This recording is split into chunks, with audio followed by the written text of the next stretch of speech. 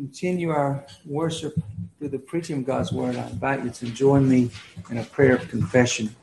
Let's pray together. Gracious Father, we thank you this morning again for your grace in gathering us. And we ask that you would tune our hearts towards you in a very specific and unique way that as you've gathered us here this Lord's Day. And we come before you as those who are keenly aware of our need, our continual, our perpetual need for your grace. And we come to confess our struggles as we trod this fallen world, our propensity to sin. We come to confess our hatred of sin that is wrought in our hearts because of your saving grace. And we come to confess our knowledge that has been quickened by the Spirit of God that indwells us of the reality of our salvation, and that is in Christ alone. And the reality of the indwelling Spirit that quickens us to walk in righteousness. We come and give thanksgiving. We also know that part of that is our perpetual awareness of our need to confess, our struggle with sin, this side of glory. And so we come and we thank you for such grace, and we come and we confess and we lay our hearts before you that you might tune them ever more poignantly towards you. And we confess our great need that we must have your grace moment by moment. There is nothing in us, in and of ourselves, that we can do to worship you rightly. So hear our heart's cry for you.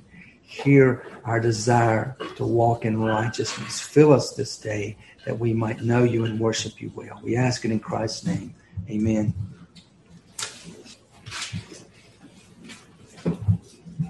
Well, this morning, we're going to return to the book of Acts, chapter 20, specifically verse 21. And there we've been in a bit of a mini-series that we've been working through this language of verse 21 specifically. And there we find the language of the Apostle Paul. We've been tracking Paul here through the book of Acts and his call and his unique role as an apostle to the Gentiles. The vessel, the one man that God has called out as an apostle of Christ. Among the apostles of Christ, there stands Paul as the unique point man who will carry the gospel to the Gentiles, who will be the means of kicking open that door of God's salvation to the nations, if you will, in its fullest sense. And so as Paul carries the gospel, we're brought to this climax of response. What must one do to be saved? And Paul is crystal clear in his language. And so we've settled down here to try to kind of lift up the hood and work through the motor and mechanics of what one must do to be saved. And we've talked about the reality of the command that one must repent and believe or exercise faith in Jesus Christ. Repent towards God and believe toward Jesus Christ. And so we've looked at that a bit in depth. And this morning I want us to continue there. And I want to note this morning that our message is entitled Jesus, the Object of Faith. So we've talked about what it means to repent, what it means to believe, and now most poignantly, we're going to look at the object of repentance and belief, specifically the object of faith, and that is Jesus Christ, the object of our faith. So I invite you back there. Let's just look through the language again, just to get a flavor of this beautiful language that Paul gives to us here in Acts chapter 20. And let's back up a little bit there into to verse 20. We'll read verse 20 and 21. This is Paul speaking to the Ephesian elders there before he's going to depart. He's never going to see them again. And Paul has his mind, he's going back to Jerusalem. And then he has his mind on Rome and ultimately on Spain. And we know the outcome of Paul, the end of Paul's ministry, the end of Paul's life, and how that turns out. Of course, we'll be looking at that, Lord willing, in the next few weeks. But we know what's about to transpire with Paul. And this is the last moment he has with these elders. And Ephesus has been so sweet and so poignant in his life as an apostle. And here's what he says about his ministry among them. And again, not in haughtiness, but in fact. Paul says this beginning in verse 20. How I did not shrink from declaring to you anything that was profitable and teaching you publicly from house to house, solemnly testifying to both Jews and Greeks of repentance towards God and faith in the Lord Jesus Christ. Now there Paul sums up in a very tidy manner the very heart of his ministry. I've proclaimed the gospel, and here's the command of God concerning the gospel. Repent towards God and believe in the Lord Jesus Christ. So we've looked at the background of repentance and faith. We've looked at the background of the two. I want to take a moment just to reiterate that, okay? So we're just kind of going back and sort of checking the boxes here as we've talked about that in terms of review here. So background for us thinking about the object of faith. So this is sort of the climax. I want us, Lord willing, to look at the assurance of faith. And again, I'm working off of I'm standing on the shoulders of giants. This is sort of a culmination of a series that men of God have long gone over. So this is nothing new under the sun in that regard. But assurance is part of that tidying up. It fits here. So we're going to try to work on that, Lord willing, as we continue in this beautiful little section here, this beautiful little verse. But by way of sort of going over the background, by way of review, repentance and faith are both commands. They are commanded to all men by God. They're commands of the gospel. So when you think of gospel commands, when you hear that language of what are the gospel commands? Well, they're repentance. The gospel commands are repentance and faith. It's two gospel commands that come to all mankind. So that is to say, we have an active role in salvation. So if conversion is to happen, they are, if you will, two things you must do. You must repent towards God, and you must believe in the Lord Jesus Christ. Repentance and faith in that regard are both necessary for salvation, and both are commanded. Both are required by everyone, right? We see that right in the text here. Paul says to this, this is what I said to the Jews and the Greeks. In other words, that's a nice little tidy way of saying this belongs to everybody. These two things are required of everybody. So everyone, if he or she is to be saved, must repent towards God and believe in the Lord Jesus Christ. So they're both required. Both are connected in this sense. Both repentance and faith display the majesty of God in salvation. So God has chosen the means of repentance and the means of faith as the two pillars of salvation that he has chosen in his sovereign will to most display his glory and salvation among men. They both display the glory of God, the majesty of God in salvation, but they do so in unique ways. They're both connected, but they are distinguishable. Repentance and faith are unique. They're distinguishable from one another. They display God's grace and majesty and salvation in, if you will, two different directions. Repentance is directed towards God, and we talked about that being in a very general sense, directed towards the Godhead, the triune God. Directed towards God in a general sense, but God as creator, God as lawgiver, God as judge, God as possessor of heaven and earth. The triune God against whom sinners have sinned. Against whom sinners have sinned and whom sinners must ask for forgiveness. That's where the repentance is headed, towards God in a general sense. Here, let me go over the catechism again, because our catechism does really well with these two notions, these two commands of salvation. Catechism concerning repentance. Repentance unto life is a saving grace by which a sinner, out of a true sense of his sin and understanding of the mercy of God in Christ, does, with grief and hatred of his sin, turn from it unto God with full purpose of and striving after new obedience. That's very thorough, but very good. So repentance stems from what? Fear of God, right? Repentance is that understanding, that knowledge, that awareness, that reality that settles in on our soul that God is lawgiver and we have broken his law. And we are responsible, we are accountable to our Creator, our lawgiver, the one who is possessor of heaven and earth. And to the triune God, in a general sense, we are commanded to repent. So it's a keen understanding that God assesses our lives fully. Everything that we think, everything that we do are known by God and assessed by God according to his holy standard, which is what? His holy character, his very being, the essence, the purity, the holy perfection of God himself is the means through which he will assess our lives. Totally.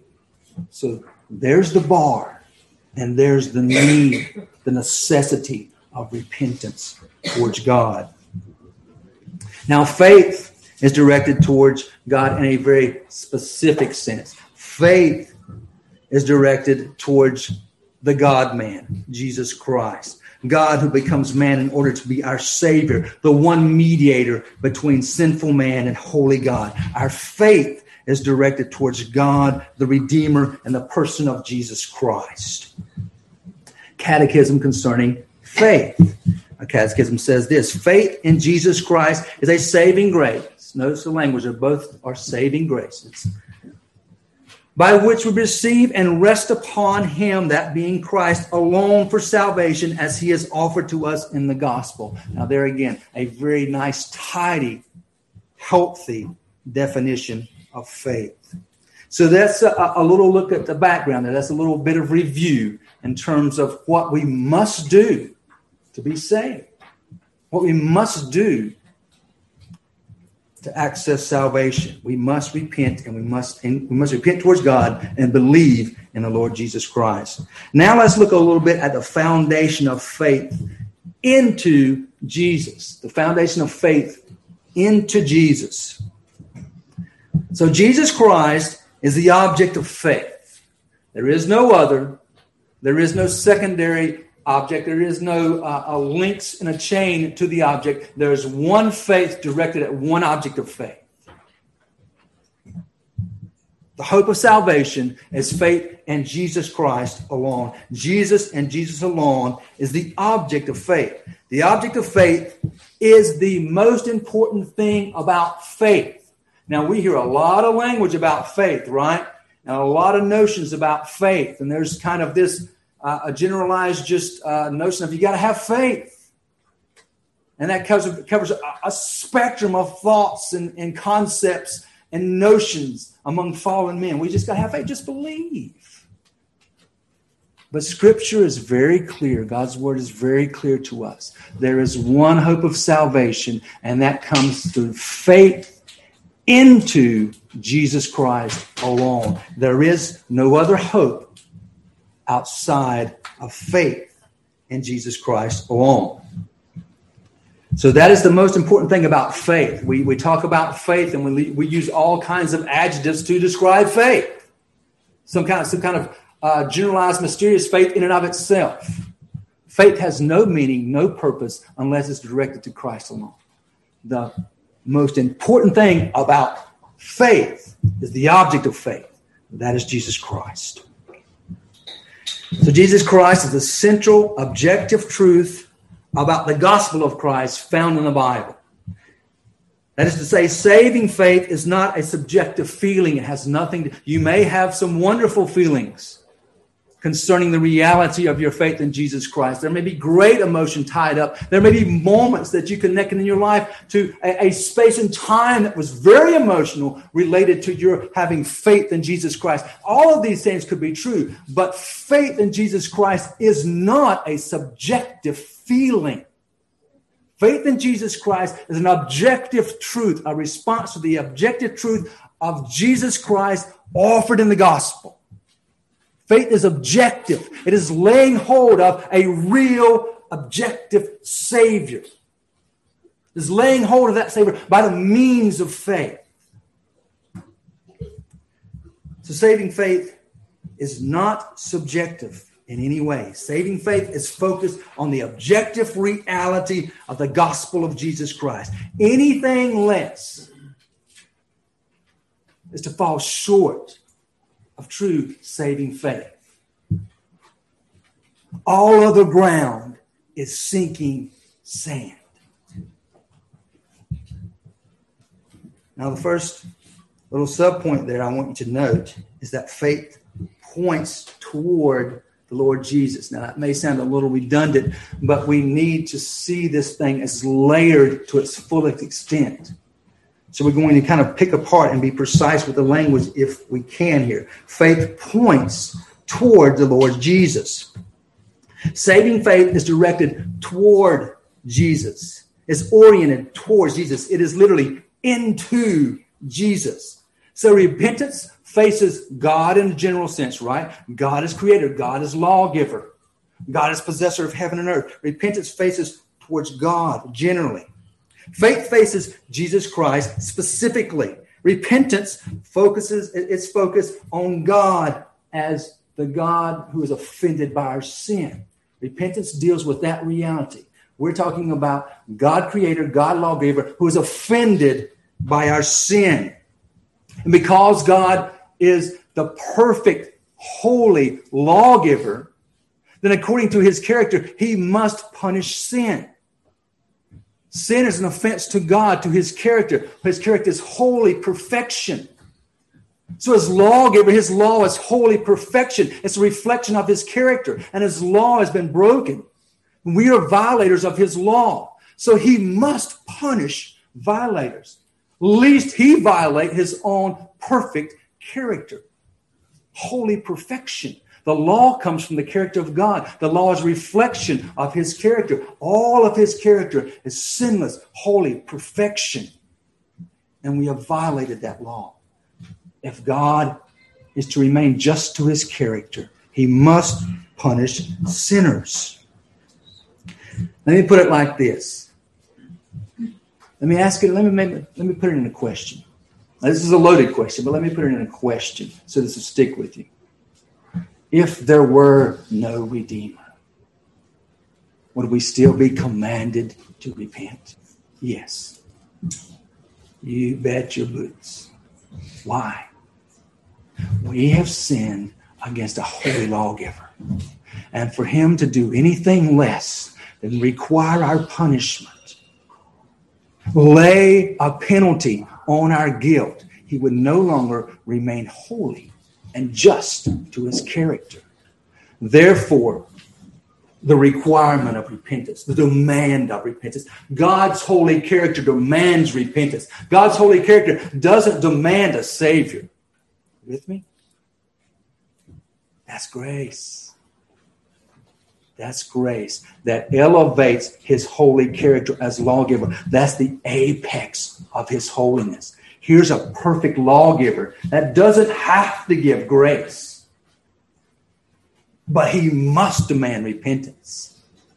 And yet we see this spill out, and we see the fullness of the reflection of his holiness spill out in this giving of grace in the Redeemer, Jesus Christ. But if Christ were not given, God would be full within his rights. Yet repentance would be demanded. So repentance is focused on God as the lawgiver. Faith, however, praise God, is also necessary because faith is towards Jesus Christ, the Redeemer. God has sent a Redeemer because God is reflected most gloriously in his offer of grace and a Redeemer that we do not deserve. And there we see the twofold nature of salvation. Repentance, demanded rightly. Nothing we can do. Faith in the Lord Jesus Christ, the perfect Redeemer, the unique God-man who has taken on flesh that he might serve as the redeeming substitutionary sacrifice for all who repent and believe on him. So belief, faith, faces Jesus. It's toward God the Savior. It's toward God the Redeemer. God who is redeeming the world through the Lord Jesus Christ. Faith is directed towards Christ. And there's the great hope. There's the great joy. There's the great fullness. There's the completion of the circle of God in salvation. Yes, there is demand to repent. Yes, there is the necessity of repentance before a holy God. But where is the hope? There's the hope. Faith in the Lord Jesus Christ. And there's the promise of God, that God is redeeming the world to himself through his Son, the Lord Jesus Christ, who will take on flesh and become a vicarious, substitutionary, atoning sacrifice for all sinners who repent and believe on him. And here's the language. Here's it tidied up right here in 2 Corinthians 5, 18 through 21. Listen to the language here. Now, all these things are from God. Well, that should wake us up. This is from God. The salvation from God is from God. The God who has reconciled us in him through Christ and gave us the ministry of reconciliation. Now, there's a little something, we won't get off on a tangent here, but there's a little something for us to settle into right there. We have a ministry of reconciliation. So of all the ministries that we're giving, and it's all in there, and it's all beautiful, it's all glorious, but at the foundation of it is this beautiful reconciliation, or ministry of reconciliation. Why? Because it's a reflection of God's salvation extended to us in Christ.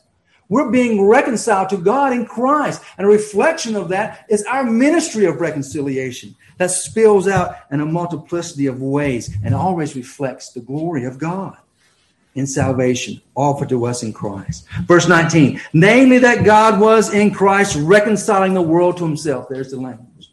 There's the beauty. Right there's the glory, the hope of salvation in Christ. Not counting their trespasses against them. And he has committed to us the word of reconciliation. Therefore, we are ambassadors for Christ, as though God were making an appeal through us. We beg you on behalf of Christ, be reconciled to God. He made him who knew no sin to be sin on our behalf, so that we might become the righteousness of God in him. Now, there's the verse. There's the verse that carries us forth as ambassadors, that moves us forward to carry the gospel of Jesus Christ into this fallen world. So the object of faith is God in the flesh. God in the flesh who is reconciling the world to God. Saving faith is directed towards, literally, into the Lord Jesus alone. Next, I want you to kind of focus in on faith that prioritizes the Lord Jesus. Our faith prioritizes the Lord Jesus. In other words, it elevates the Lord Jesus. Certainly, faith is elevated among the grace gifts of God in salvation, but also it's elevated as a grace gift in salvation because it is the means that God has chosen to most elevate his grace.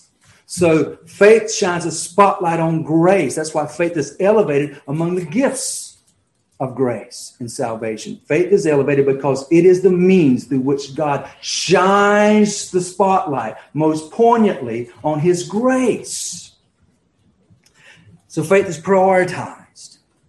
Faith is prioritized, but also faith prioritizes the object of faith.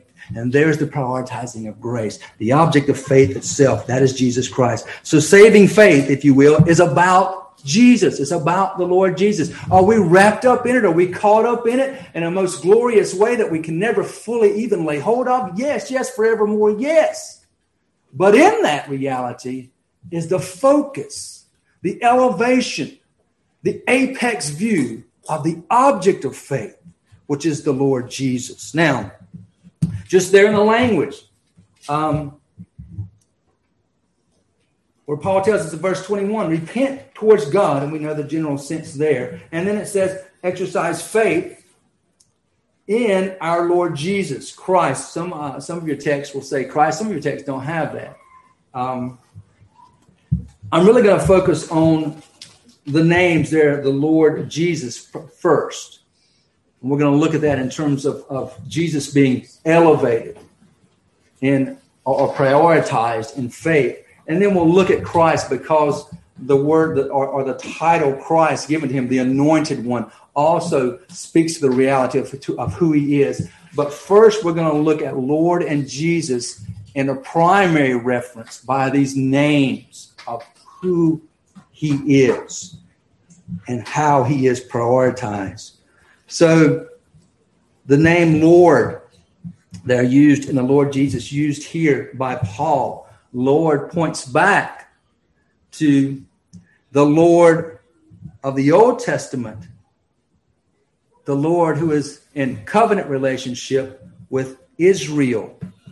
So the Lord here that's used here to describe Christ is the Lord, the same Lord that in the Old Testament is used as a covenant name for God, the God of Israel. Same name. So it points back to this name that is given to God as covenant name, that God has distinguished for himself as his covenant name to his covenant people. What is that name? What does the Lord point back to here? Yahweh, right? Yahweh. Now, there's variations of how people might try to pronounce that for us. And our time as the English speakers, Yahweh is about the best we can get. So you know what I'm saying. It's the covenant name of God. So it's pointing back to Yahweh. Lord. So this indicates that Jesus is the covenant God of Israel. That's what Paul is saying here. When he refers to this Nazarene who is claimed to be the unique God-man, when he points back to Jesus and he says, yes, Jesus, Yeshua, God saves. That man is the God-man. He is the Lord Jesus. And bang, there he goes. Right back. He says, this man is the God-man. He's God himself incarnate. He's the same God as Yahweh. That's what he's saying here. He's the incarnate one with all right, authority, and power to redeem his people. And he's pointing back and connecting Jesus with the covenant God of Israel. Luke 2:11. For this day in the city of David, there is born to you a Savior, who is Christ the Lord. Now, again, we're going to look at Christ, but right now we're primarily focusing on that name, the Lord. Right there in Luke 2, same thing. The one who is born to you that we are proclaiming as Savior is Christ, the anointed one, the anointed Yahweh. What? The anointed God of Old Testament Israel. John 8:58. Jesus said to them, truly, truly, I say to you. Now, this is Jesus speaking himself in his earthly ministry. I say to you, before Abraham was born, I am. Now, that's Jesus declaring his eternality. He's using this language very specifically and very intentionally. What's he pointing back to? Can you think of an Old Testament verse specifically that he's referring to when this arose, this concern about Jesus in relation to Abraham, and then just blows all that out of the water and jumps right to the point? This concern you have about me in regard to Abraham, Father Abraham, let me tell you something about our relationship. Before Abraham was ever born, I am. And they know exactly his reference. Where is he taking them to? Where's he taking us to? Where's Paul going back to here? Exodus 3:14, right? Exodus 3:14. There God said to Moses, I am who I am. He's commissioned Moses as his point man to deliver his people out of Egypt. And Moses is fearful, and rightly so. And then God finally, and he's concerned, and he's worried, and he has doubts, and he's going to and fro in his faith concerning God's call to him in this role. And finally, God Almighty just says to his servant Moses, look, you're my servant. I've chosen you. I'm going to see you through because I am who I am. This is my covenant name among my people. I am the eternal God who has created you. I am the eternal God who will redeem you out. I am the eternal God of all of creation. And he said, thus you shall say to the sons of Israel. They were a little worried about it too. They were a little worried about Moses being commissioned by God to deliver them out. This is what you tell the sons of Israel. I am has sent me to you. Now, Paul, we fast forward, and Paul right here in this language says, Jesus Christ is that same I am. Same language, same covenant name, same God. I am has taken up flesh and dwelt among you. As Redeemer, as Savior. Just as the covenant God of Israel delivered his people out of Egypt, so too will the covenant God of all gods eternally redeemed, the elect of God. So too will he, in space of time, deliver you out through his bloody cross. I am who I am. That's the Lord here. That's Jesus declaring that he is God. God the Redeemer. God, the God-man, God who has taken on flesh to dwell among men, to unite himself to sinners, and to there die a substitutionary atoning death on behalf of his people. So all that God is as Redeemer, Lord, God with all power to save, is wrapped up in Jesus Christ. Now, by the way, only the suffering of the God-man can save, right? And we talked about repentance. That's demanded whether there was a Savior or not, because we have offended a holy God, an eternally holy God.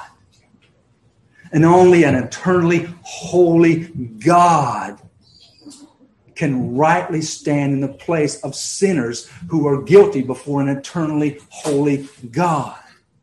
So God has taken on flesh and come down in the person of Jesus Christ. And there Christ has gone to the cross, where at the cross he bore the white hot wrath of God the Father, poured out on him as a substitute, as a sin bearer on behalf of his people, all those who would repent and believe in him. And there he eternally satisfied the wrath of God. The eternal Son of God fully satisfied eternally the righteous wrath of God in space and time on the cross. He's the only one who can do that. God is eternal, and he's eternally offended at our sin. There's nothing we can do about it in and of ourselves. Only God can bear the white-hot wrath of God eternally. Only God can eternally pay the sin debt of eternally offended God. Here at the cross, Jesus Christ eternally bears the sin debt on behalf of his people. And there he takes his righteousness lived out under the law, full perfection under the law. His righteousness lived out as the God-man. Uniquely God, uniquely man. Fully God, fully man. And there he imputes his righteousness into our account. And there he takes our sin debt and bears it in his body. Only God, the suffering of the God-man, can save. Now let's think about the name Jesus. Yeshua, God saves. So the name speaks to the reality of Him being a substitutionary sin bearer. He's one set apart by God. He's set apart by God to serve in three roles for us. He serves us as prophet. He serves us as priest. And he serves us as king. So he's prophet, priest, and king to us. He is our prophet because he is the God-man who has come and perfectly declared who he is.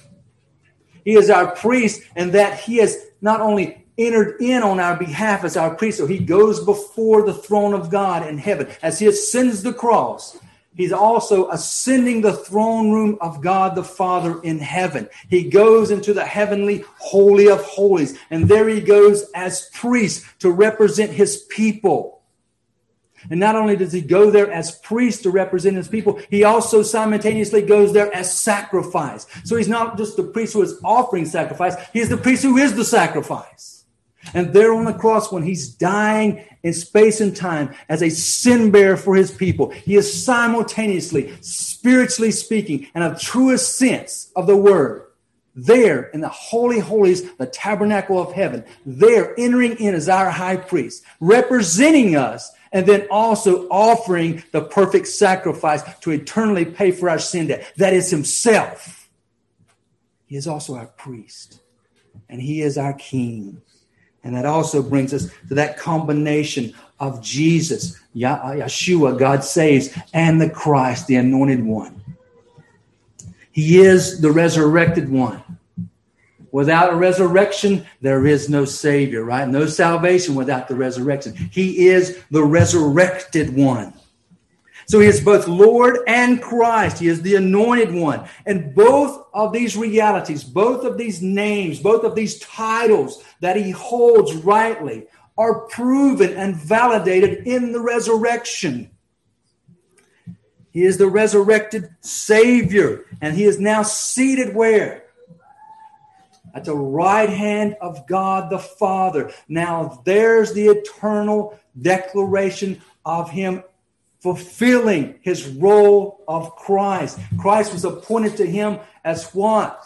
What is Christ? He's the anointed one. He is the one who was chosen by God. So God the Father, according to his sovereign will, appointed God the Son. And God the Son, in his full pleasure and complete unity with God the Father and God the Spirit, takes himself and subjects himself to the Father and leaves heaven and wraps himself in flesh, lives a perfect life, and dies an atoning, sin-bearing death on behalf of his people. And there he's now the Christ, validated in his resurrection, because in his resurrection, now he has ascended to the right hand of the Father as the anointed one, where now we look and see Christ has been resurrected and ascends to the rightful throne by the Father. He is indeed the anointed one. And the anointed one is indeed Jesus himself. Jesus, the one who saves. Everything he said in his earthly ministry about himself was fulfilled in the resurrection. It was validating. Everything he said about himself, everything he said about himself as a sin-bearing Savior is true, validated in the resurrection. He is the God who saves, and he is the anointed one. He is the Christ, all validated in his resurrection from the dead. Now, that brings us lastly to faith being a faith, or saving faith being a faith that possesses the Lord Jesus. So certainly we see that Jesus is prioritized in faith, but faith also possesses Jesus. That is to say, faith lays hold of Jesus. So saving faith is most poignantly the union with a sinner and Lord Jesus the Savior. That is saving faith. That is the possessing of Jesus. Saving faith possesses Jesus. It lays hold of the Savior. It unites the sinner and the Savior. That's what faith does. So we possess Jesus in that it is into Jesus in which we place our faith. So saving faith lays hold of Jesus. Saving faith moves the soul into union with Jesus. There is a real spiritual reality of saving faith where the soul of the sinner is moved into union with Jesus Christ. That's the possessing of saving faith. So faith that saves us is a faith that saves us because it makes us one with the Lord Jesus. There is no saving faith without the soul being made one with the Lord Jesus. So Jesus saves us through faith. Romans 4:3-5 speaks directly to this reality. For what does the scripture say? Abraham worked? No. Abraham believed God, and it was credited to him as righteousness. Now the one who works, his wage is not credited as a favor, but as what is due. So if you work for something, you're not working for favor. If you work for something, you're not receiving grace. You're working for what is due. In our case, all that we can work for is death and judgment. We have the capacity in and of ourselves to work for death and judgment. But Abraham believed, and it was credited to him as righteousness. So his faith was carved out, marked out, checked off as righteousness. Why? Because his faith was in Jesus Christ. Why is faith credited as righteous? Because of the saving faith that is into Jesus Christ. It possesses him. It lays hold of him. That's what gives it a faith that is credited as righteousness. But to the one who does not work, but believes in him who, here it is, justifies the ungodly. Amen. Praise the Lord. Jesus Christ justifies the ungodly. There it is. That's why faith must be in Jesus Christ, because there is no other Savior. There is no other God-man. There is no other possibility of a being that can justify the ungodly. Only God can justify the ungodly. Faith lays hold of Jesus and is credited as righteousness. His faith is credited as righteousness. So faith is counted as righteousness. Why? Because it includes Jesus. It lays hold of him. It possesses Jesus as Savior, as prophet, priest, king, the fullness of God in salvation offered to sinner. It possesses that God-man. That's why faith is credited as righteousness, because it includes, lays hold of, possesses Christ. That's why, if you will, Brother Mark was talking this morning in our Bible study about all the edifices that man will raise, to their gods, really, which is a reflection of their aggrandizement of themselves, or self-deceived aggrandizement of themselves. There's always an edifice. It's always erected, right? It's always elevated. It's always raised up. It's always lifted high. Well, see, in reality, Jesus Christ is that. Jesus Christ is that glorious castle high on the cliff. He is that. He's the apex reality of saving faith. He's the object of saving faith. Jesus Christ is that pearl of great price, set, magnified in the brooch of faith, elevated in the brooch of faith. He is that high castle set upon the great cliff of faith, and we laid hold of him. So what we are to do is affix ourselves to the fact of saving faith that justifies. Saving faith that justifies because it is given capacity to justify, and that it lays hold of Jesus Christ. Faith is the link that connects us to Jesus Christ. That, in that sense, Christ is prioritized in saving faith. Now I want you to hear some good language from our confession concerning this reality of saving faith and Jesus Christ being the object of our saving faith.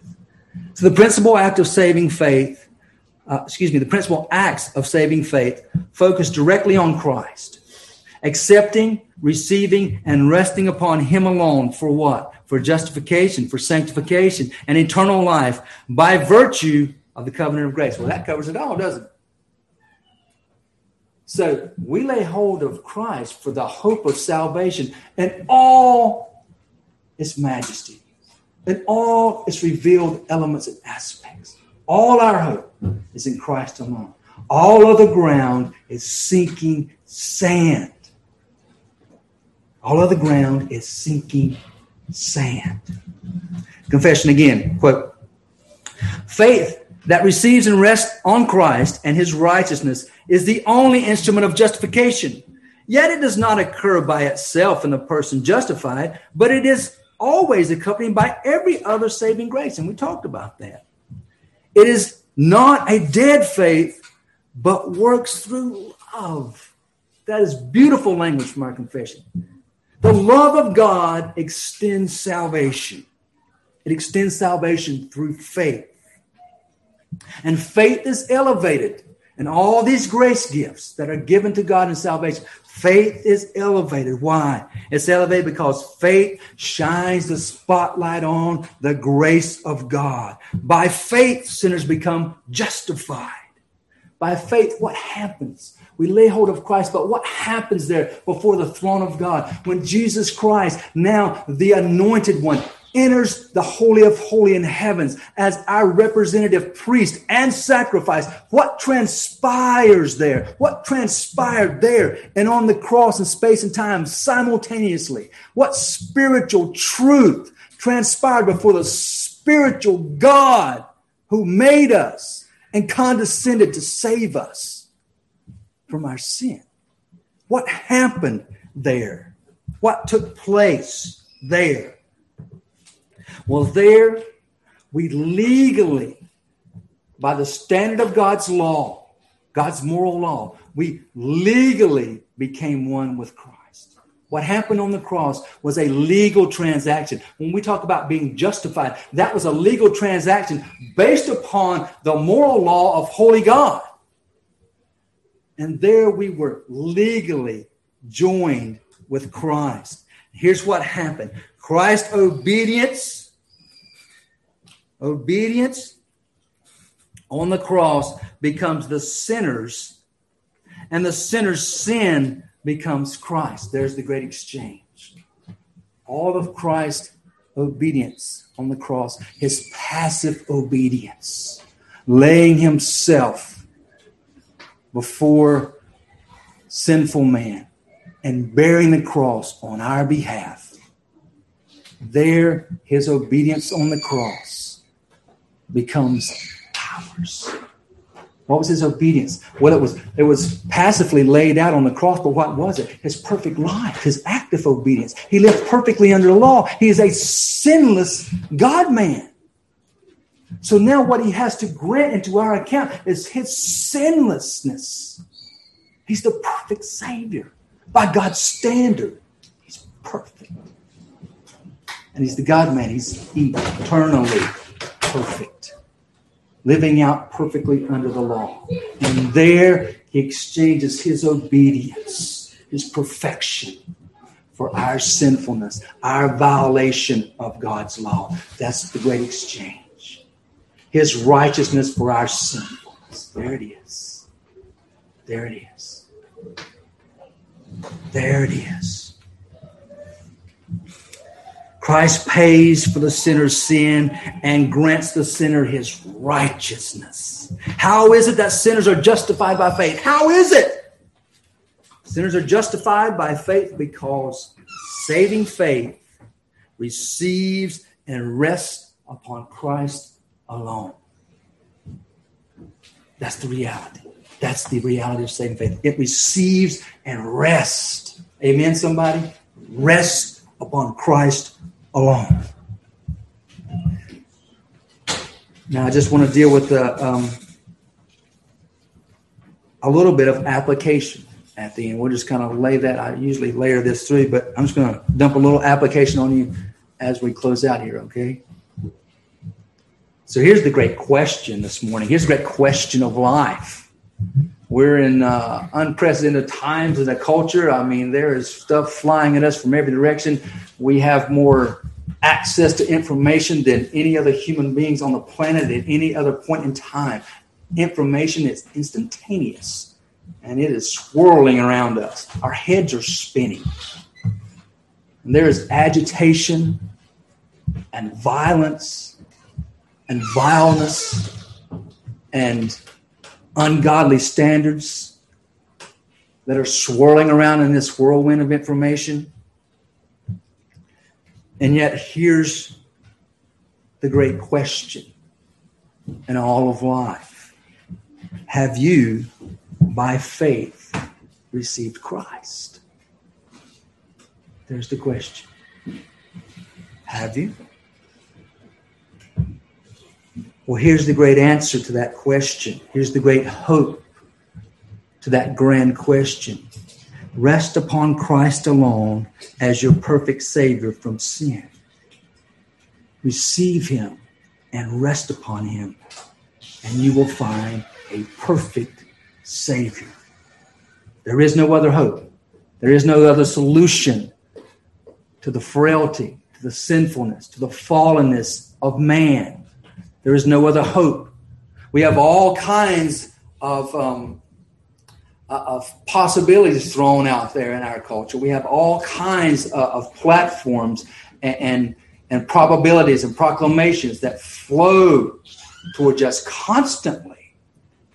There is one objective, abiding truth that we find in God's Word that is eternal and true, and that is the hope of a glorious Savior, the God-man Jesus Christ. There is no other. There is no other hope for you. There is no other hope for any other man, woman, or child on this planet, anywhere, at any time. There's one Savior, one God, one hope, one Savior, one promise, salvation in Christ alone. Have you by faith received Christ? Now, there's other kinds of faith, right? Other kinds of faith cannot save you. There's one saving faith. There's other kinds of faith. There's even general faith that might sort of be directed towards God, kind of. We can't really tell because there's language like, well, you just got to believe in the man upstairs. You ever heard anything like that? That's not saving faith. That may be a type of faith. It's not saving faith. That's a general kind of toss at some faith-type language of some cosmic possible God or gods somewhere out there in the atmosphere. It's not saving faith. Now there's faith in false gods. There's all kinds of faith and all kinds of religions that direct faith towards God in a general sense. But it's faith towards God in a false concept and a false construct and a false religion.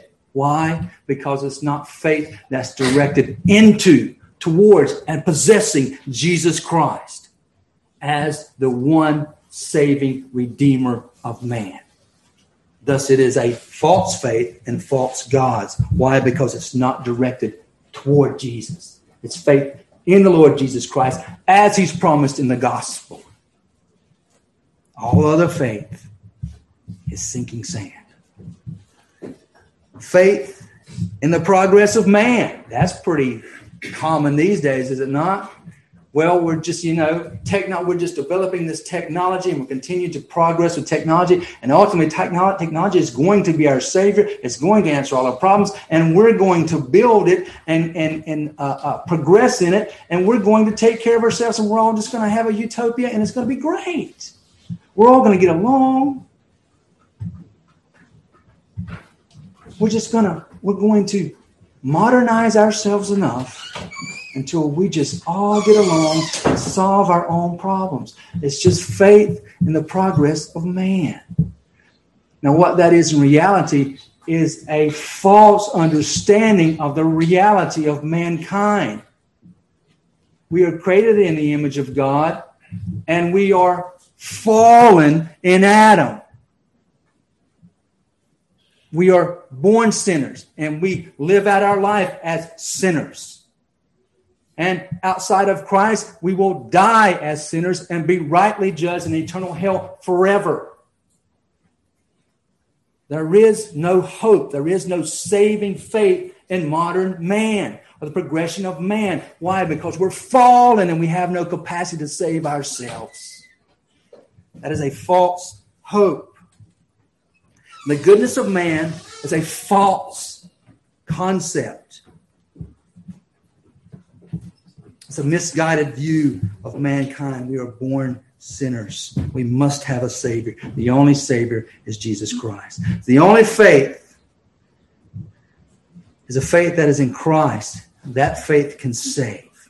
The act of believing in itself is not our righteousness. It's a faith that lays hold of Christ, okay? We've got tons of people that sit in churches pretty regularly, and they have a faith. But it's just a faith that holds on to itself. It's just a faith.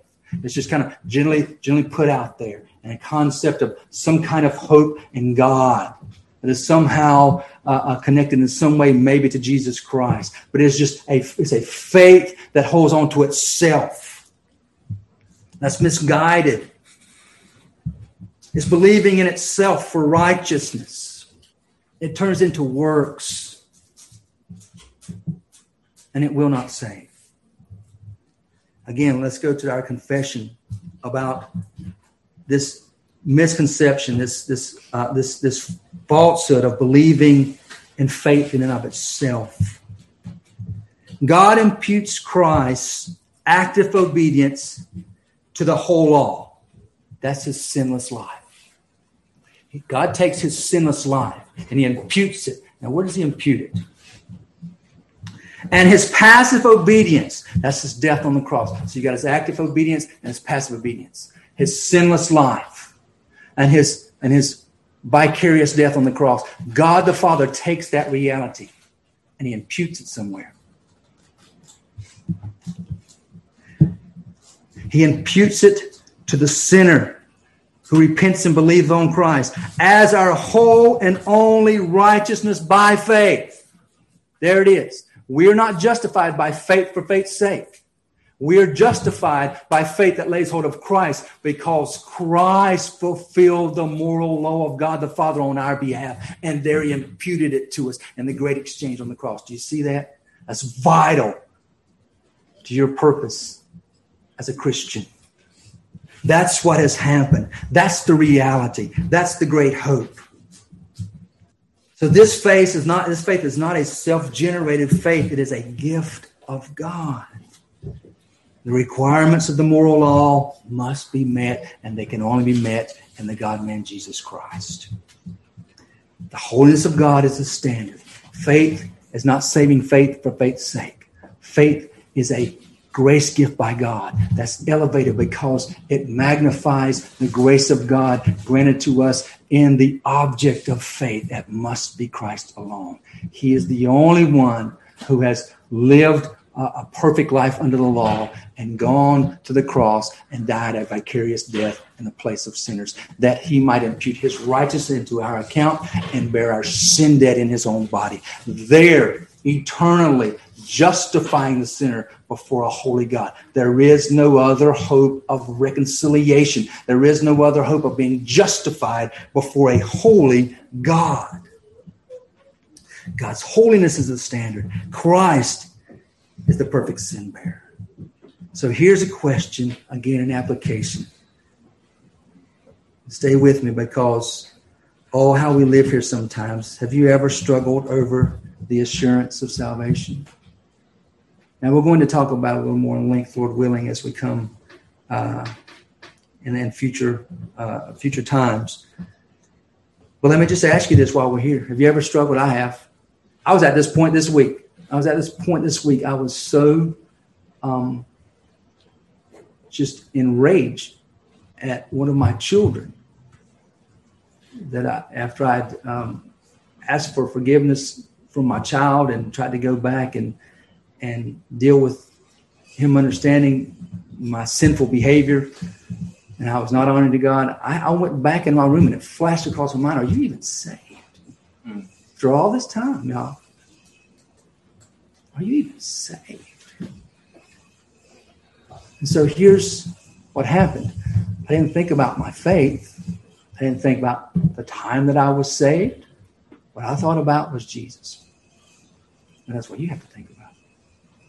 If you ever struggle with assurance of salvation, You don't think about the moment of your salvation. You don't think about the emotion of your salvation. You don't think about the process of your salvation. You don't think about the action of your faith. You think about Christ, who is the perfect Savior, who by grace of God you have laid hold of in faith. And you rest right there, and you'll find assurance of your salvation. And that's important for us in our busy lives, in our secular world, in our worship of time. We've got to get out of here and get going on something else. You settle in for a moment and you think about Jesus, your perfect Redeemer. That's how you deal with assurance of salvation. Focus on Christ and not your experience, not your circumstances, not the measure of your faith, not the quality of your faith, the object of your faith. You focus on the object of your faith. Are you justified by faith in Christ? Are you justified by a faith that has laid hold of Christ? That's the great question. Now, for assurance, you center your thoughts and prayers around the worth of Christ. Hear me as your dear brother. Hear me as a brother in this role. You focus your prayers around that reality, the worth of Christ. You read your Bible with the purpose of seeing and savoring the worth of Christ. You fill your life with preaching about the majesty and splendor of Christ. Trust the Scripture.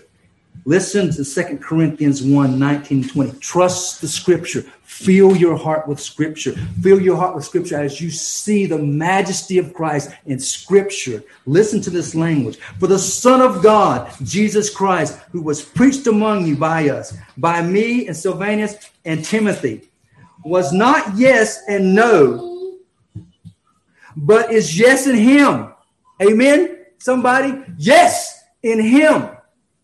For as many as are the promises of God, in him they are yes. Therefore also through him is our amen to the glory of God through us. There's your hope of assurance right there. Your salvation, your faith that has laid hold of Christ is yes. Forevermore, yes, amen, in him to the glory of God. You focus on your Savior. Hear me, dear brother and sister. You focus on your Savior. Don't get caught up in your experience. Don't get caught up in your circumstances. Don't get caught up in the whirlwind of our times. You settle in and you focus on your Savior. Let's pray. Gracious Father, we thank you for our time here. We thank you for this language of Scripture that we cannot begin to even wrap our minds around in full capacity. But by hope, by the glorious hope that we have in Christ, that we lay hold of by faith, we cling to your promises. We cling to your truth. And we cling to our Savior that you have promised to us by your sovereign, marvelous, glorious grace. And there we live, and there we breathe, and there we flourish, and there we worship you to the glory of your great name. We thank you and praise you for our Savior, Jesus Christ. It's in his name that we pray. Amen.